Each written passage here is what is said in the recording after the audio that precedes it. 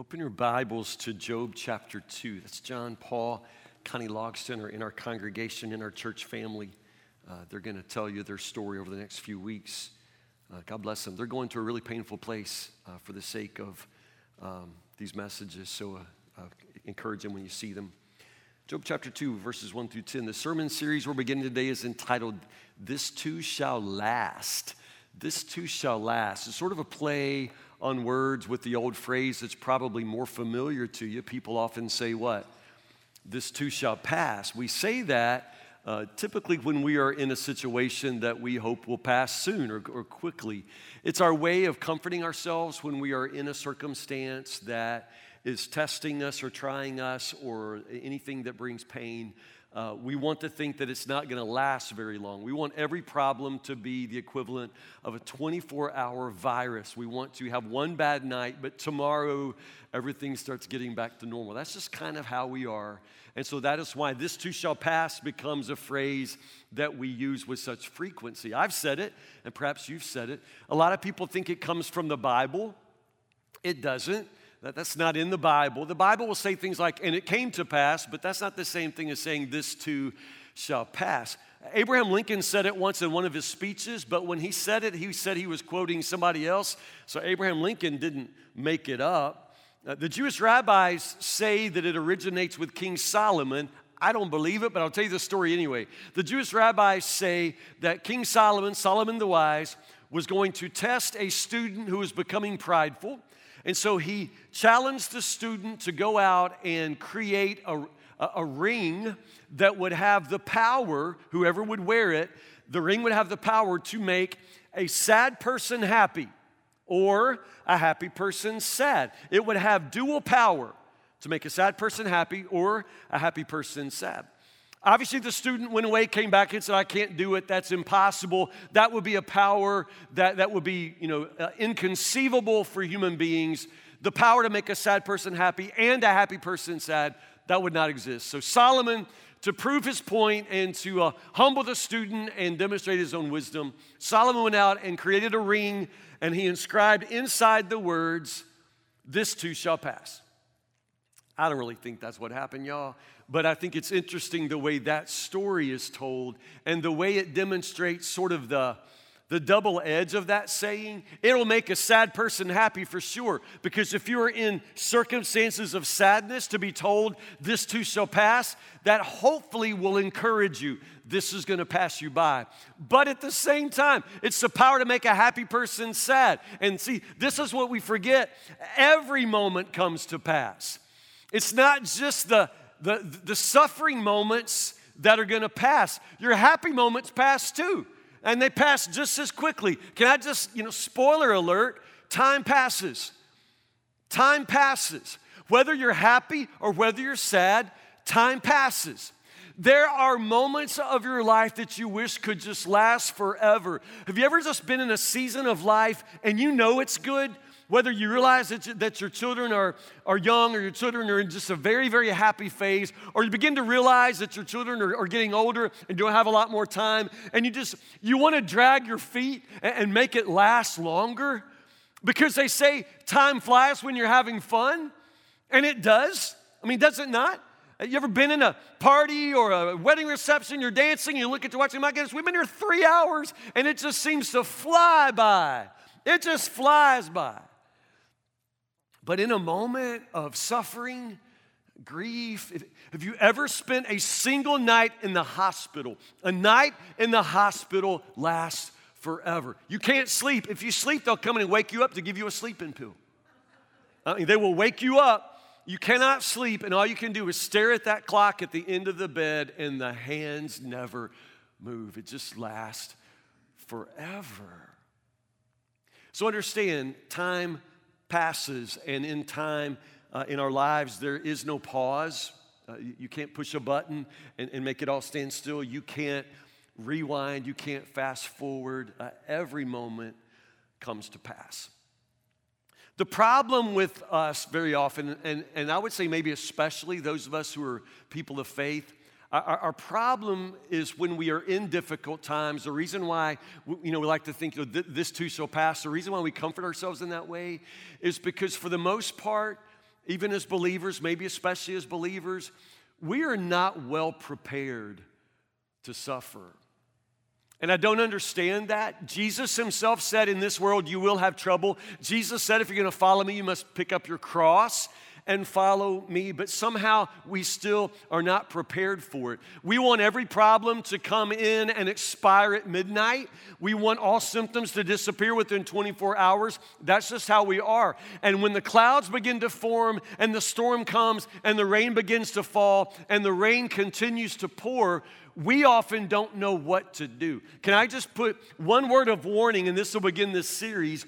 Beware of thinking that you only need to be faithful for a short time, and after that, your problems will simply fade away. That's how we are.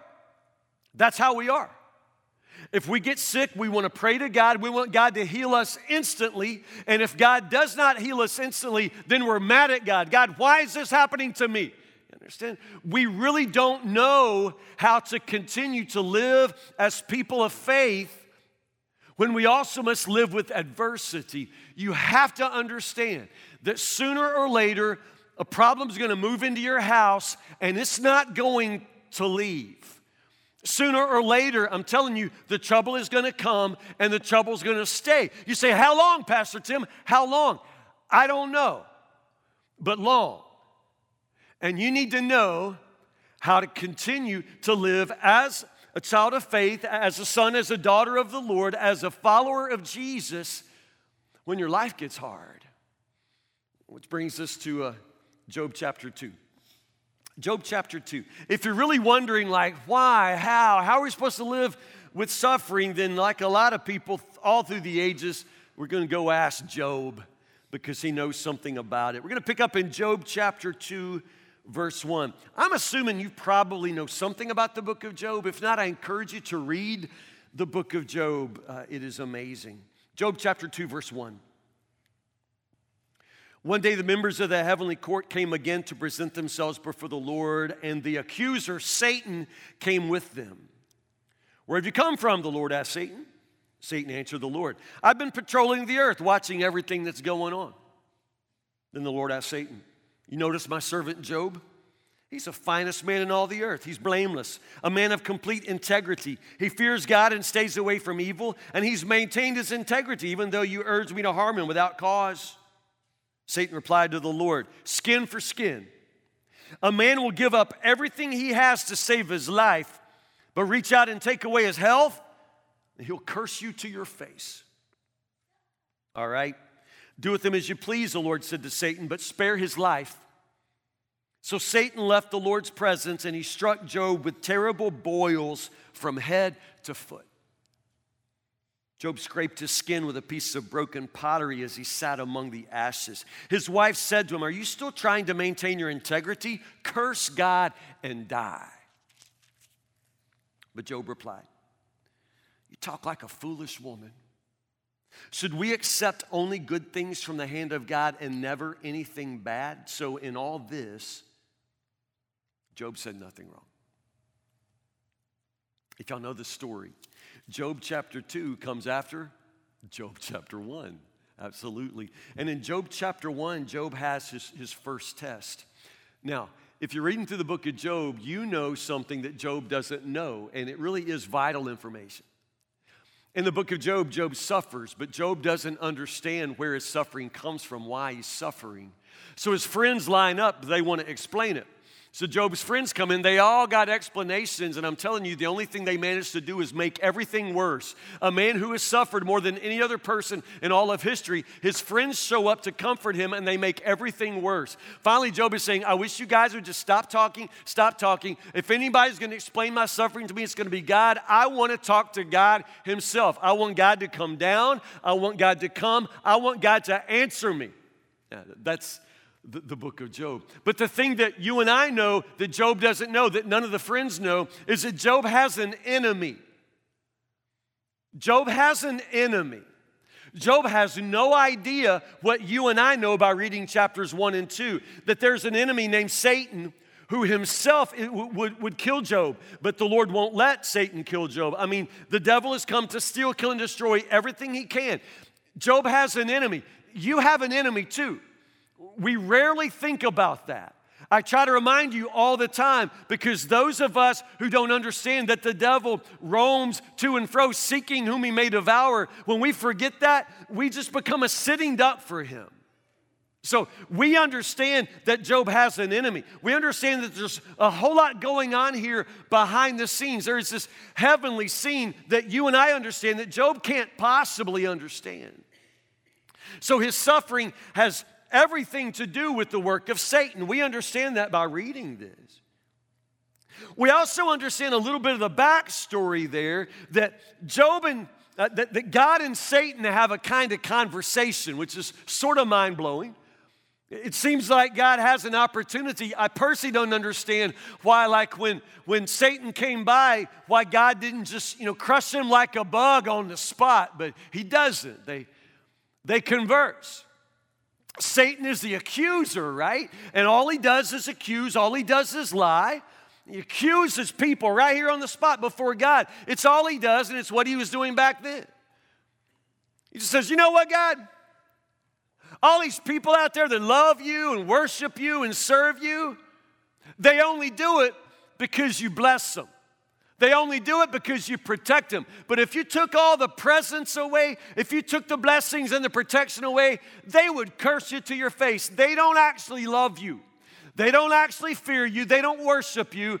They just sort of hang around you because you let the blessings fall on them. But take it away. Take it all away. See what happens. You see, there's kind of only one way to test that. And so Job becomes the subject. God says, Job, he's faithful.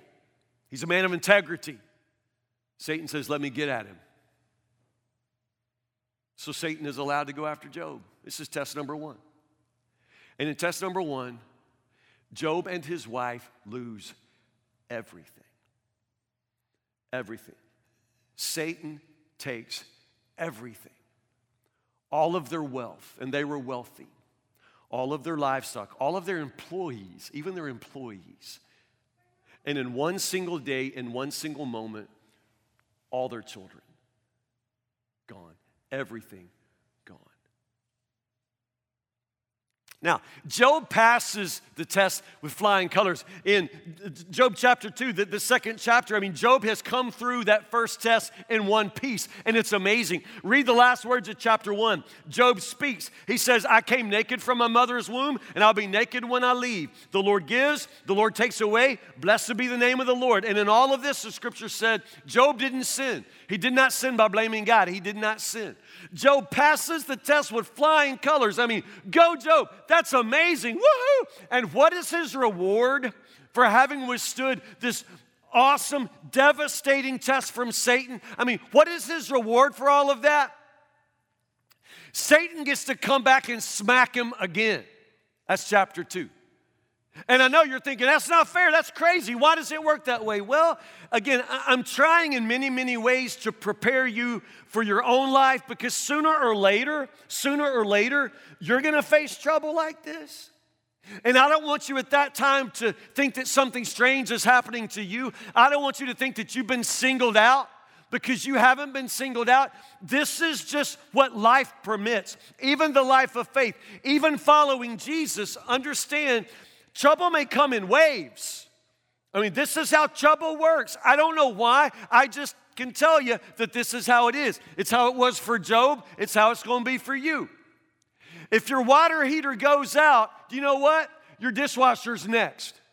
If you replace one appliance, you're about to replace them all because trouble comes in waves. That's just how it happens. You ever had the stomach virus in your house? Your daughter brings it home, your son gets it, your husband gets it, you get it. You think, man, I'm glad that's over. And then it starts going through the family again. You understand? Trouble comes in waves. Problems come in clusters or like grapes. And that's just how it works. I don't understand it. I just don't. I just know that this is exactly how life is. It's how it was for Job. You would think that after you've lost everything, after you've buried all of your children, after you've lost all of your wealth, that you couldn't possibly have a skin disease. You would think that if you have cancer, you shouldn't also have to battle migraines. and the heartbreak of psoriasis, but I'm telling you, that's just how it is. For one thing, understand, you have a devil, an enemy, and he does not play fair. He loves to come at you like this. The devil doesn't usually send a shark to devour you in one bite. He will send 1,000 minnows, and they will just simply gnaw you to pieces. This is how the devil works. Trouble comes in waves, and sometimes adversity comes to your house, and it does not leave. Most of the time in our lives, especially when we're young, problems come, but they don't last. Hard times don't last, you know? You hated Algebra 2. All you could do to pass Algebra 2, but you know what? Eventually the semester's over and you get to walk out of that class and never walk back in. I mean, this is how life is. When you're young, most of the time, whatever you have, you're going to go to the doctor. If you even have to go to the doctor, you're going to get better. Everything gets back to normal. You fall off your bike, you break your arm, you wear a cast for 6 weeks, your friends sign it, you get to cast off, your arm's back to normal. I mean, that's just how we expect life to work. Until the day that's not how it works. Until the day we get a diagnosis and we understand this is not a 24-hour bug. The day that you pray and you pray and you pray, and then as it turns out, that pain that you're living with is not going to be taken away from you. This is going to be your new normal. There's no getting back to normal. There's no getting back to how it was before. This is how it is now from now on. Sometimes trouble comes and it doesn't leave. Sometimes the storm gathers and it rains, and I'm telling you, it just continues to rain. Jesus said, in this life, you will have trouble. There should be no surprise in any of this, but we continue to be surprised. We continue to think that something out of the ordinary is happening, that we've been singled out, that God has forsaken us, that God has somehow abandoned us, that God is angry with us. And I'm telling you, it's raining on you today because sooner or later it rains on everybody. Trouble comes in waves, and sometimes adversity is just going to come and move in with you. The thing about Job is that we rarely think about his wife. How she lost everything too. You know that? Like chapter 1, she lost all of her wealth too. She buried all of her children too. We don't even know her name. Mrs. Job has been through all of it just like Job. And in chapter 2, it's Job who is afflicted now with sores from head to foot, because understand, the devil will attack your body to get to your soul. And so Job is afflicted in his flesh, in his body. His health is taken because the devil said, people go through a lot, but if you attack their body, if you take away their health. So this time the test is physical and it is brutal.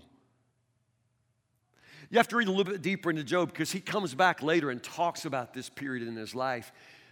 This is not some sort of serious case of the measles. These are boils. These are giant open sores that itch and run and scab over and break open. From head to foot, there's no place on Job's body that isn't broken out. The sores begin to open and ooze with pus. The scripture says that. The scripture says pus, y'all. The flies come. The maggots infest the sores. The sores are infected. The sores ooze. The sores itch. The sores ache. Job bleeds. Job takes a piece of pottery and just simply scrapes at the scabs because of the pain, because of the itching, because of the misery. Understand, it's not Job's wife who has the sores, but it's Job's wife who in this moment is the caregiver. And I just want to point that out. Because some of you have been in that situation. You've been the caregiver for somebody that you love and you've watched them suffer. And I know that the pain isn't physical. It's not the same pain, but it is a deep kind of anguish when you watch somebody that you love suffer. And when you're the one who has to take care of them, and when there's not really much you can do for them. Caregivers have an altogether different kind of suffering, and my heart goes out to them. Mrs. Job is desperate. and Mrs. Job is empty. And by the time she finally opens her mouth and speaks, I think we can all agree she's at least a quart low on encouragement. I mean, what she says to her husband is harsh. Are you still trying to maintain your integrity? Verse 9, curse God and die. This is something of her theology here. She's just thinking, just do whatever it takes to make God so angry. He might strike you with lightning and just kill you on the spot, because honestly, death is better. That's what she's saying. Like, it would just be better to die. It would be better if you could just make him angry and have God kill you, and that way, that would be better than even 15 more minutes of this.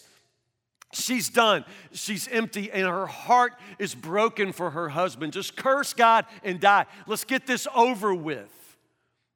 Notice what Job says, because it's actually amazing. He's alarmed. It's dramatic. Verse 10, Job replies, you talk like a foolish woman. You talk like a fool. Now, in the Hebrew, Job, the book is written in the Hebrew language, of course. In the Hebrew language, there are at least five words that are all different, but the only word we have in English to translate would be fool. And so it gets confusing because, as I say, in the Old Testament, that word has a lot of nuance. There's a Hebrew word for fool that really just means like a silly person, like you're being ridiculous, you're crazy, you're goofy. It's that sort of thing. It's almost playful. There's that use of fool. That's the first one. And they increase in intensity. By the time you get to that fifth word for fool, it is a very startling, astonishing word that implies that you're not just a fool. You don't think there's a God. It's that verse that says, the fool has said in his heart, there is no God. This use of the word fool is dramatic. It's brutal. And this is the word that Job uses here for his wife. He's not saying, woman, you're silly. Woman, you're just tired. He is saying, woman, you are talking like somebody that doesn't even believe in God.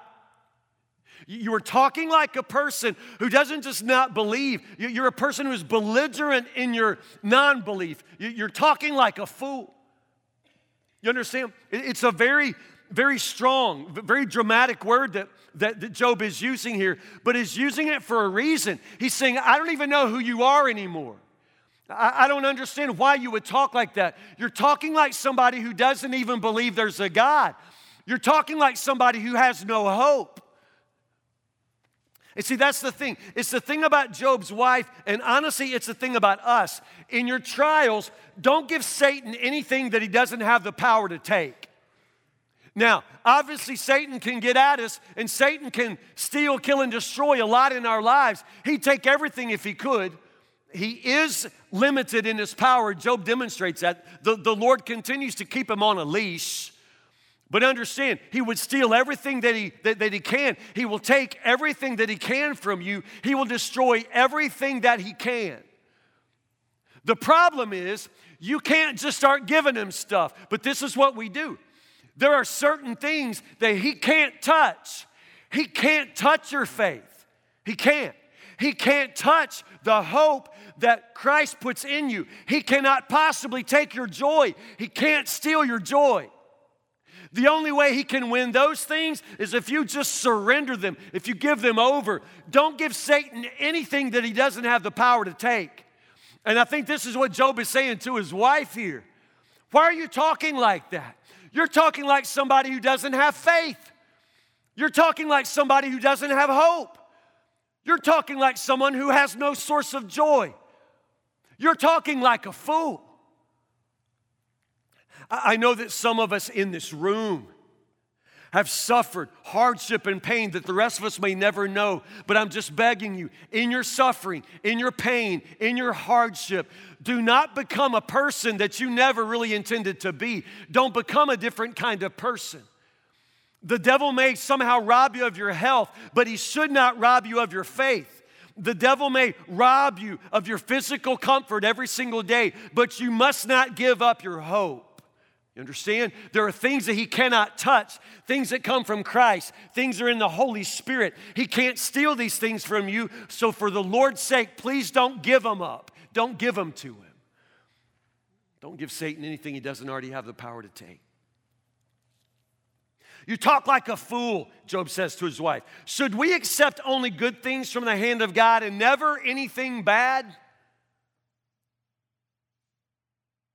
Should we accept only good things and never anything bad?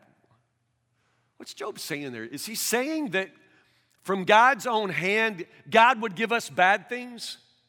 I don't think that's what he's saying, honestly. Because Jesus says, if you fathers, earthly fathers, sinners that you are, know how to give your children good things, how much more does your Father in heaven know how to bless you? How much more does he give you the Holy Spirit and everything else? You being an earthly father, if your child asks you for bread, would you give him a serpent? Understand? So I don't think that the scripture here is teaching that God's going to give you, a stone when you ask for bread. I don't think God's going to do that. I don't think that's what Job is saying here either. But this is what I think Job is saying, and I think it's something you and I really, really need to consider. Job and his wife did nothing to deserve all their suffering, just like they did nothing to deserve all their blessings. Should we accept only good things? See, Job's speaking with quite a lot of wisdom here because he understands something. He understands that they didn't deserve the blessings either. They don't deserve the suffering. The book of Job goes out of its way over and over to say, in all of this, Job did nothing wrong. In all of this, Job did not sin in what he said. In all of this, Job does not sin by blaming God. In all of this, Job said nothing wrong. I mean, he's done nothing to deserve all of his suffering, but he also did nothing to deserve all the blessings. Interesting. How good God is to you. God's really, I know, you can look around and see somebody that seems to have more than you have, but can you just stop and for a moment be sober enough to admit that God's been really, really good to you? Me too. You never stop to consider the mystery of that. Why is he so good to you? Like, why? Why are you so blessed? Because it's so funny. Because like you live your life with all of these blessings and you rarely even stop to consider the mystery of that. Why is God blessing you so? You don't deserve any of this. Maybe you don't question because you want to think that you do. Like maybe you want to think that the reason your kids are so fine is because you're such a good mama. Really? I mean, you really do have good kids, but you really think, like most of the time, let's be honest, you were watching The Price is Right. Let's just be honest. You have a gorgeous house and you think, yeah, but I work. Yeah, but do you really think that you deserve that more than, anybody else? You ever just stop and ask God, why? Why are you so good to me? Why have you blessed me so? Because the thing is, the very first time you get a hangnail, you're like, God, why are you doing this to me? Seriously. It's just amazing what it takes to make you mad at God. Clouds up and rains on your wedding, and you're like, why? Why is it raining on my wedding? Well, clouds. God is just so good to you, and you turn so quickly and demand an answer. Why? Why is this happening? Why must I have this problem? Why must I suffer? But I just want to encourage you that the mystery goes much deeper than that. It's a mystery of why he's so good to you in the first place. God is so good to me, and I don't deserve any of it. Just to have the wife that I have. Y'all know, y'all have met her, y'all met me. We can just all say amen. I don't deserve her. She's amazing. My wife is just so amazing. I don't know why she loves me. The joke's on her, y'all. I don't know. I'm being honest. I don't know. She is such a good wife. I'm not a good husband. I don't understand that. And we have a house in the woods. I just don't know why we get to live. Like right now, we got these big turkey buzzards that have moved into our house, and it's kind of a problem. Y'all know about them? Like they're giant, and our house sits in the woods, and we got these 2 dormers, but right now, we got like a buzzard, like each of them on a dormer. Our house is like the Addams family, house. because these birds are giant. They're like it looks like a man in a bird suit up there. I mean, I'm not kidding y'all. And they won't leave. They just like sit up there on top of our house. And it's driving my wife crazy. I mean, I'm afraid she's going to move if I don't do something. But what do? Like the other day, she was eating a sandwich on the back porch, and they were looking over the house at her like this, you know. It's like, and also, like we Googled this, it's called whitewashing. I'm sorry, y'all, I'm off the sermon now. They poop on their own feet, and then they walk around to mark their territory. And they have walked all over our back porch when we're not home. Like, I don't know what they're telling us, y'all. I mean, yeah. But, like, their feet prints are as big as my hand, you know, pooping and walking on our back porch, you know. So we live in the woods, and we have turkeys in the backyard, and foxes and coyotes that sing at night, and it is just all so beautiful. It's just so beautiful, you know, to come home to my wife and to live in our house in the woods with the trees and the birds. And gosh, we have such a son. He's just such a good kid. I don't know why he's a good kid, y'all. We weren't good parents. He raised himself. He just did. He was that kid that would put himself in timeout. And I'm like, okay, you know.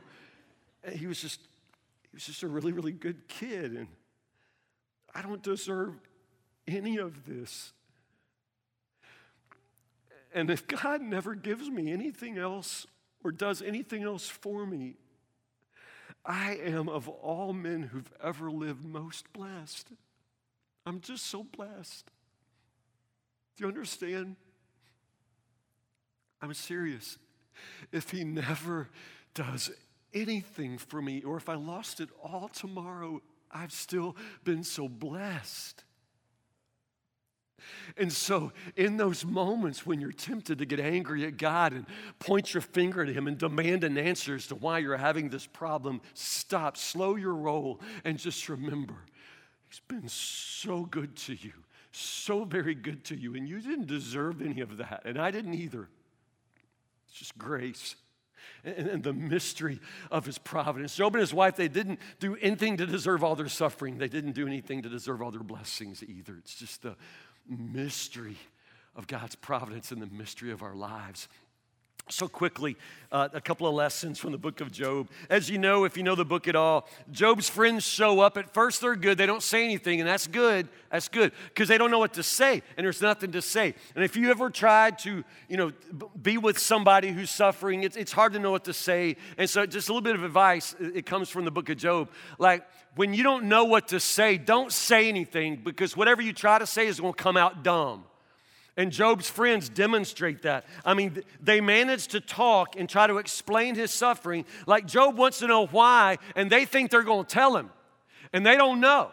They do not know. They were better off when they just showed up and kept their mouths closed. Job just keeps saying, I wish you guys would shut up. I wish you guys would quit talking. Y'all don't know what you're talking about. I don't know what the answer is, but I know that your answers aren't right. It's not enough. And it goes on, y'all. It goes on for chapter after chapter after chapter. And Job says, just stop talking. The only person who can answer me is God. And I want God to show up. I want God to come. I want to hear from God. I want the Lord to come, and I want him to answer me. And so guess what?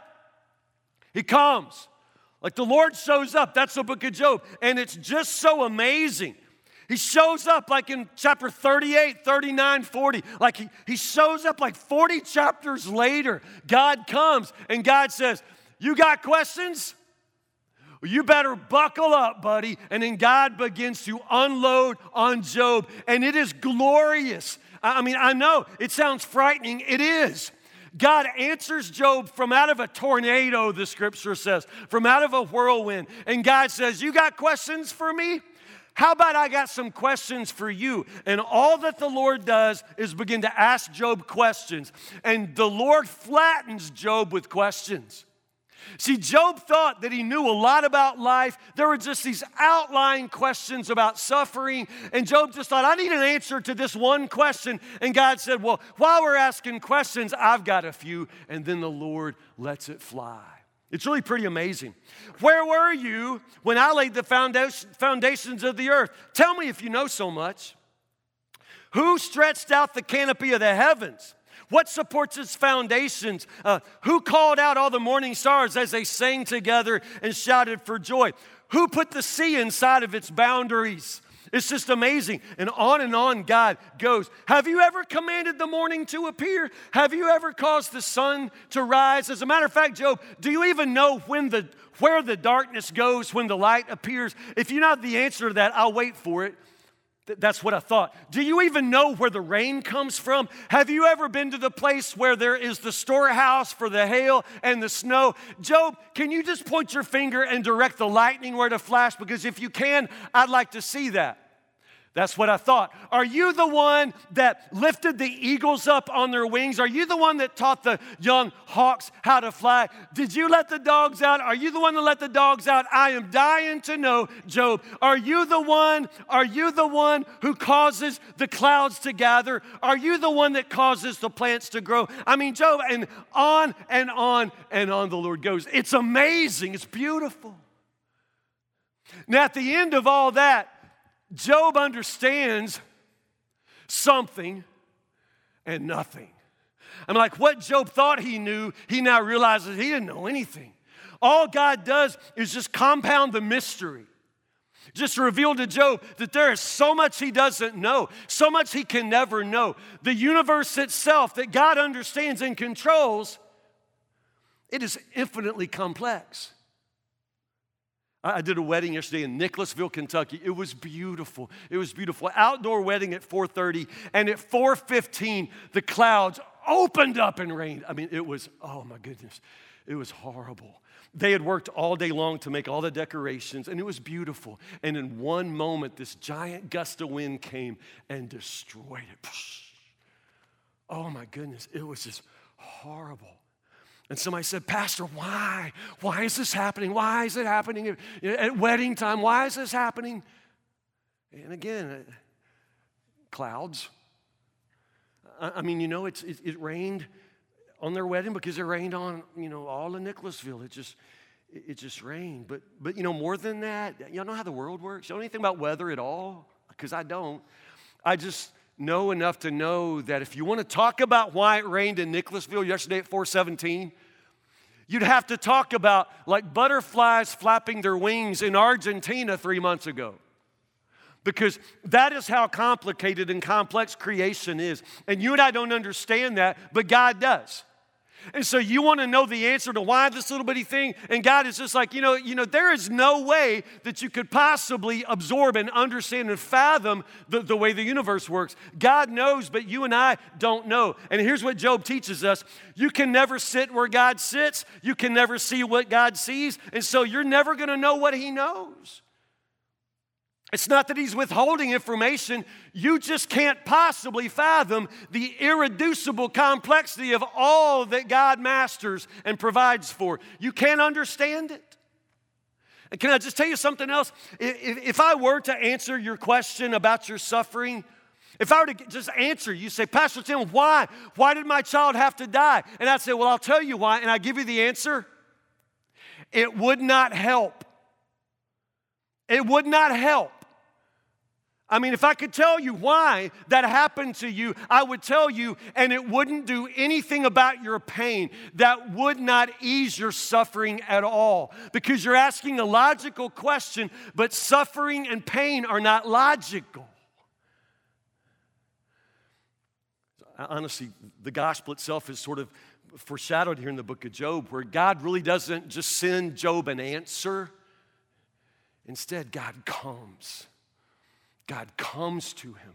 God comes to him. And in the gospel of Jesus, understand, God comes to us. Not in a whirlwind, not with answers, the questions that would just flatten us the way he flattens Job, but he comes to us in the person of Jesus. And what does he do? What does Jesus do? Jesus reveals to us God himself. Jesus lets us know who God is in the fullest possible way and what God intends for us. And what does Jesus show us? That the very center of everything, when God wants us to know his own heart, when God wants us to know how he feels about us, when God wants to answer our question of why must we suffer, what do we get? We get God himself. We get Jesus on a cross. You understand that? It's just the mystery of the gospel. That God reveals himself as a man of sorrows, as one who knows suffering, who's acquainted with grief.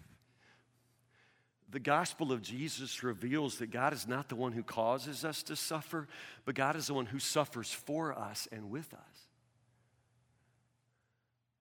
I just don't see at all, because of Jesus. I don't see God as the one up in heaven, just deciding, who's going to have the next miscarriage, I don't see God working that way. I don't see God up there sitting on his hands, either wringing his hands, with nothing to do about our suffering. No. God comes, God suffers for us, God suffers with us. This is the gospel. Jesus himself, who said, in this world you will have trouble. Jesus himself, who said, if you really want to be my follower, you must take up your cross and follow me. He did not promise you a way that would be absent of suffering. He just demonstrates that when you suffer, you will never suffer alone. Your suffering will never be without meaning, because your suffering will never be without the presence of Jesus with you. He suffers for us and he suffers with us. In the gospel of Jesus, one more thing, it demonstrates that suffering is not something that God wills into existence. Suffering is something that God wills out of existence. The scripture reveals to us in the end, God will come and God will make everything right that's wrong with the world. And he says there will be no more sorrow, no more suffering, no more sickness, no more pain. And he himself shall wipe away all the tears from our eyes. A lot of things we don't understand about suffering. We understand this much. God is the one who is going to wipe away all our tears. God is the one who is going to will it out of existence. One day. In the meantime, you'll have trouble, me too. In the meantime, you will suffer, me too. Sometimes worse than you ever imagined possible, and longer than you dreamed. You will have trouble, but I'm telling you, in the midst of your suffering, it may be long, but you'll never be alone. You'll never be without faith. You'll never be without hope. You'll never be without Jesus. Pray with me. Jesus, we understand that you will never leave us. You will never forsake us. And we praise you for your faithfulness. But Lord God, in our suffering, it seems that sometimes we are tempted to leave you. It seems that we are tempted to forsake you, Lord. We become so weary. We become so tired, so bewildered, so confused. We just want our life back. It's hard for us to accept, Lord, that life itself may now permit this kind of pain, and this may be our new normal. Lord, it's just difficult. We want everything always to be easy. And you never promised us that, not in this life. So help us, Lord, to trust you. Help us, Lord, to continue to believe in the goodness of life and the truth of the gospel no matter what comes. The devil may come against us because he is our enemy, and he will steal, and he will kill, and he will destroy. But Lord God, please let us surrender nothing to him that he doesn't have the power to take. Lord God, will you fortify our hearts? There are those in this room today who are battling very, very difficult circumstances. Lord, I pray that you will give them the miracle of fortitude, the miracle, Lord, of patience, the miracle, Lord, of simply standing up beneath the weight of these burdens. Lord God, I pray for all of the rest of us who are walking in the sunshine and enjoying a beautiful season of life. May we, Lord, recognize how ill-deserved we are with these blessings, and how no matter what comes, Lord, we are your children, and we will bless and praise your name. You are good to us, Lord God, always good. Help us, Lord, always to trust you. Pray these things in Jesus' name. Amen.